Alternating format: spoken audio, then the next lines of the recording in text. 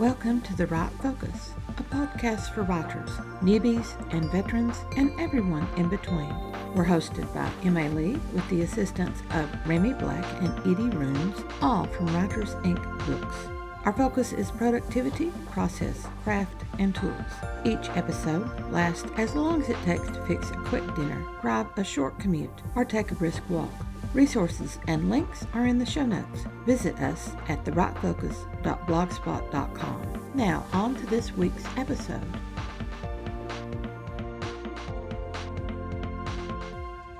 Stage 7 is the first of the two most important stages of the archetypal story pattern, the approach to the inmost cave. This stage sets up events and character dynamics for the crucial stage 8, the ordeal. The inmost cave is the location of the ordeal, the dark moment, the point where our protagonist comes closest to death. That could be the loss of love, of a motivating goal or dream, a job or status, an intellectual pursuit, or even physical death. We writers want to leap straight into the ordeal, but we do our readers a disservice when we don't give equal attention to the big build-up of the approach to that dark, fearsome cave. Let's get to it. Nearing the darkest deep. With tests behind and the ordeal ahead, what is the purpose of the collection of scenes that create the approach to the inmost cave? Wow, that's a long question. And what will this Alice quotation have to do with this stage? "It's very good jam," said the Queen. "Well, I don't want any today, at any rate," said Alice. "You couldn't have it if you wanted it," the Queen said. "The rule is jam tomorrow and jam yesterday, but never jam today." "It must come sometimes to jam today," Alice objected. "No, it can't," said the Queen. "It's jam every other day. Today isn't any other day, you know." "I don't understand you," said Alice. "It's dreadfully confusing." And that's from Lewis Carroll's Through the Looking Glass. The approach to the inmost cave is stage 7 of the archetypal story pattern.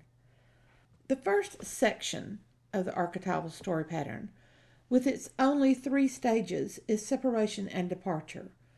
Protagonists are driven by conflict from their former existences. They then embark on journeys that will change them from collective members into individuals. The second section of the archetypal story pattern is initiation and departure.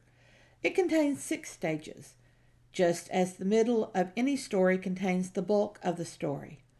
The approach to the inmost cave is the exact center of the stages. When counting words and pages, it may not be the exact center of those, but it's the exact center of all of the stages. Remember, stories are organic, with their own ebbs and flows. Through the mentor and the first threshold, stages 4 and 5, confronting tests that distinguish allies from enemies, stage 6, the protagonists have survived the initiation. They now begin the difficult yet necessary transformation stages. And no change is possible without sacrifice. Stage 7 will confirm that the protagonists have changed, and changed more than enough to confront the greatest ordeal the writer can throw at them. The approach offers a tricksy, devious lull, a seductive resting time or temporary reward. Nostalgia is such a temporary reward. Confirmation of ongoing transformation. What does it take to confirm a transformation? An encounter with the past. The past is the protagonist's existence pre-initiation. The ordinary world will offer a temptation. After all, the ordinary world once had the protagonist caught in its snare of the safe and ordinary. Joseph Campbell's 17-stage hero's journey offers woman as temptation. In the early myths of patriarchal cultures, maybe a woman was the only temptation to offer. In modern society, the temptation is not limited to a person. Temptations are actually more powerful when they are not linked to people. Ideas are certainly more powerful than people. Status, justice, return of the loss, dominance, the ability to grasp anything ever wanted. These are the seductive temptations. When we writers can combine the conceptual temptation with the physical one, then we can snare our protagonist. One of the greatest of all temptations is the restoration of the old life. To have everything returned undamaged, to remove all memory of the lost. This is a true restoration. Without magical or supernatural intervention, such a restoration is not possible. Nostalgia, though, the fond memories of the past, this is an incomplete restoration even when we keep looking for it. Everyone has moments of nostalgia for our past lives. We writers can have our protagonists look back at their secure, ordinary worlds and remember them with fondness. Yet we also need to drive them forward into a greater challenge than any of the ones they have confronted. The hobbits do this in Tolkien's Ring trilogy. The memories of their lives in the Shire increase their determination not only to continue their quest, but also to keep that blissfully ignorant world safe. Another way to tempt the protagonist is to offer the return of the erstwhile deer. This is the very cherished deer from stages 2 and 3, Call to Adventure and Refusal of the Call. The destruction of that cherished deer propelled our protagonist into this journey. This cherished deer no longer exists. Yet we writers can resurrect that deer both literally and figuratively. In literal, the returned deer reminds the protagonist of what they once considered a worthy treasure. To have it returned now is to have them see and reject their former perspectives. In the approach, they assess the deer as they never did before and see the flaws they previously ignored. The protagonist may still hold the deer as deer, but rejection must occur. Turning away from the former deer will cause emotional pain on both sides. The protagonists release the deer as well as their past. They hope for better in the future. The deer's failed attempt to re-ensnare the protagonist could launch another transformation in the deer. Even harder to write is the deer's steadfast rejection of any change for the protagonist and the deer's own self. Not changing is stagnation. The protagonist must avoid stagnant slime. In figurative, the illusion of the deer's return creates false hope for the protagonist. Just as with the deer's literal return, the nostalgia and the dream and the rejection of that old dream must recur. Yet the figurative return of the deer creates an opportunity for antagonistic tricks.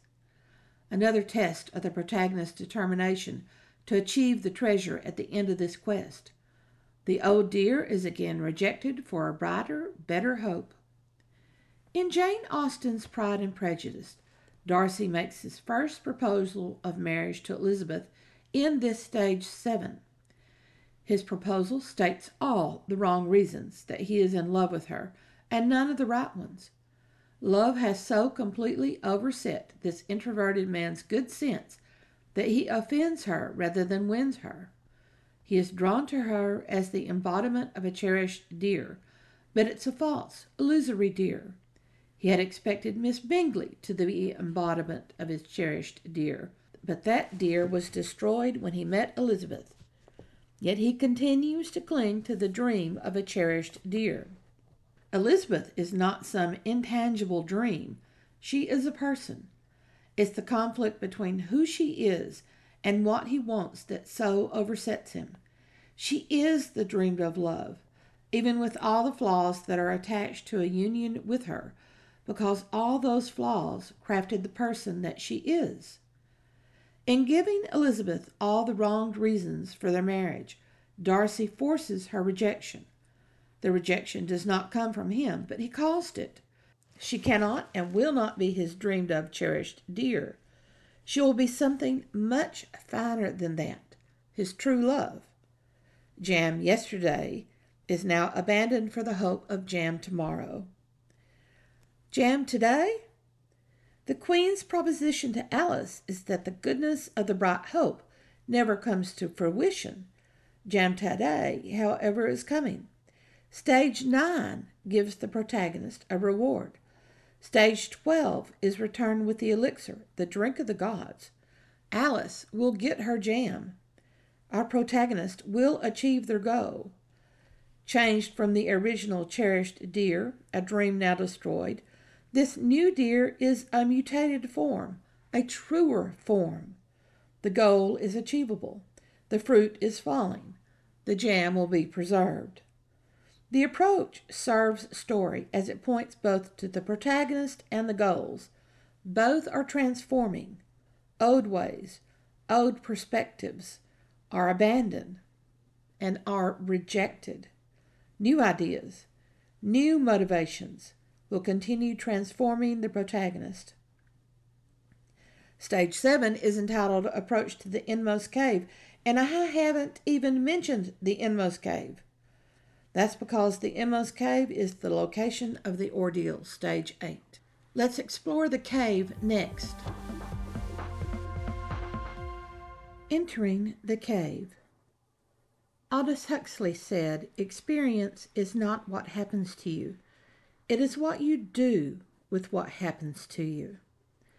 Spelunking means the exploration of caves. Archetypal story pattern stage 7 is approach to the inmost cave.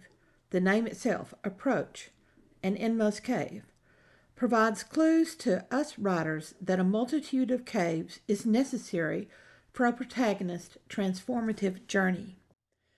We've looked at the approach, the temptation of the destroyed deer resurrected to snare the protagonist away. Now we need to examine the dark cave, which lacks any light to lure the protagonist, with a glitter that isn't gold. What is a cave? A cave is under the earth. Yes, I know, I am Miss Obvious, but I have a purpose. Spelunking tools include crash helmet, boots, gloves, drinking water, food, and 3 independent light sources. Common inhabitants of caves include bats, which navigate by echolocation, and blind fish, who sense the tremors in the water.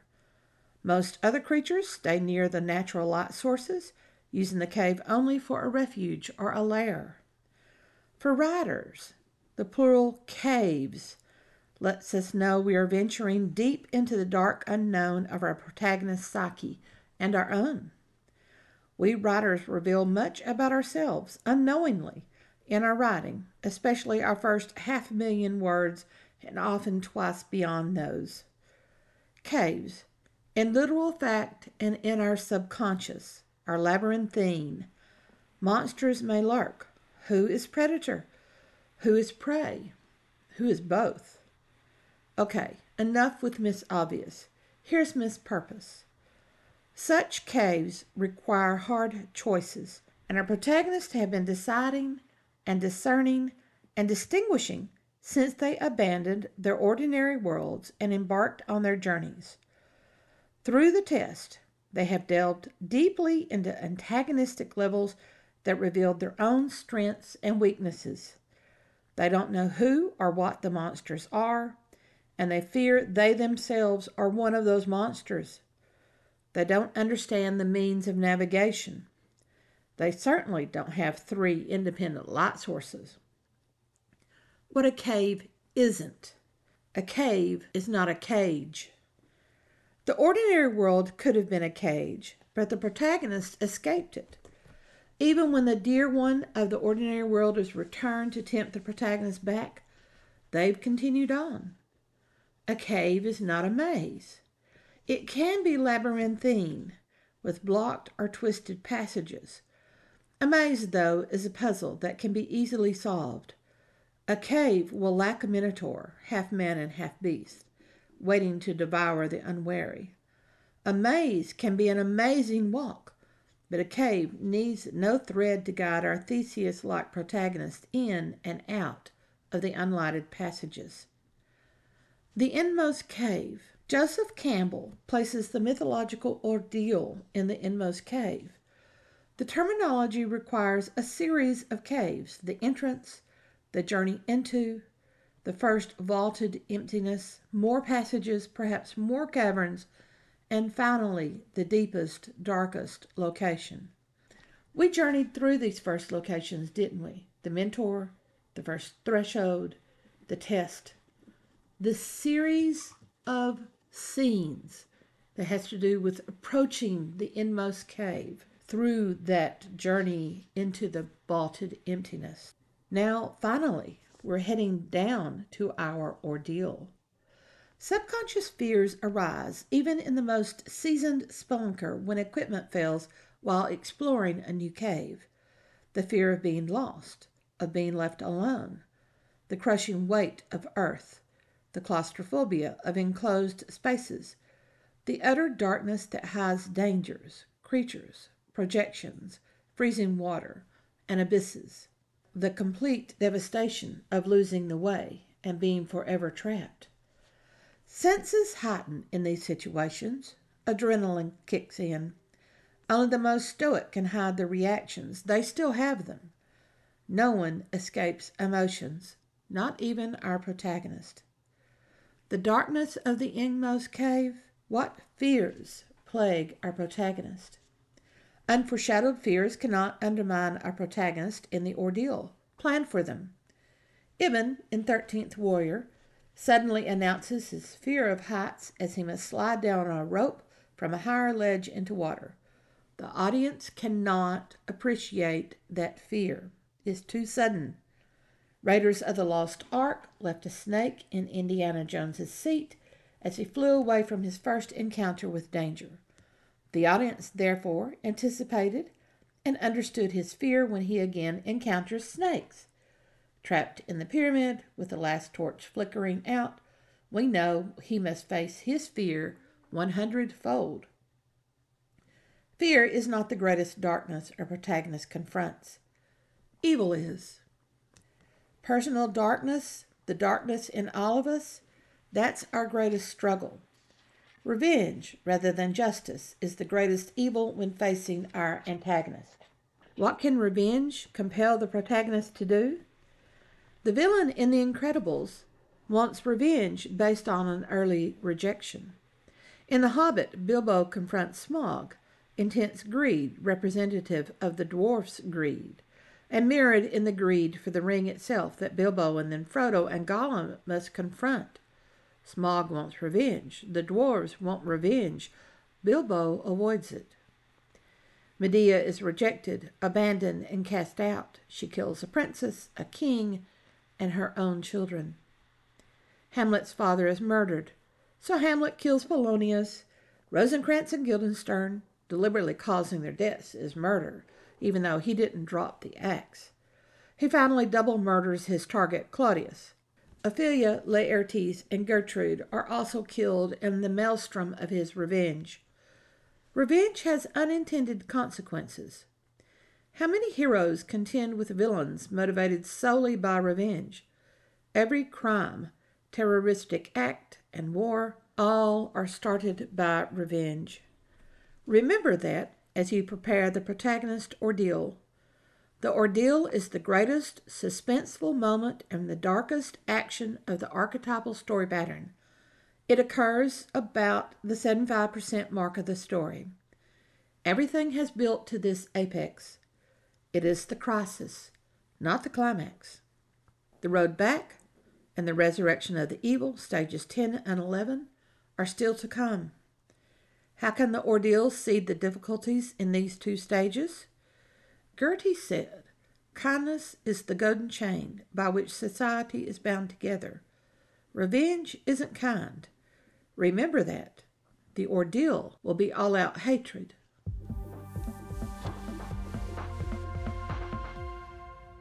What do writers want to know about plot? What do writers need to know about plot? The right focus is taking a comprehensive view of plot, the structure that develops characters, genre expectations, major story structures, pacing, tension, suspense. We cover it all in this series entitled Discovering Your Plot from M.A. Lee's guidebook of the same name. Writers will discover unexpected insights and methods that deepen their understanding of this major craft in the storytelling world. Thanks for listening to The Right Focus, a podcast for writers at all levels, hosted by Emma Lee from Writers Inc. Books, assisted by Remy Black and Edie Runes. Our focus is productivity, process, craft, and tools. Music is licensed through Audio Jungle, called Background Music Loop. Its creator is Alexander Polishchuk, known on Audio Jungle as Plastic 3. The music comes in different iterations. Show notes and resource links for this and other episodes can be found at therightfocus.blogspot.com. Write to us at linkbooks@aol.com when you have questions, comments, and speculations. We will try to answer you as quickly as possible. By the way, we will not mind your email address. That's rude. If you find value in our content, share with your writing friends or write a review. We're small beans here without the advertising budget of the big peeps, and you can make a difference. And whatever occurs, write on.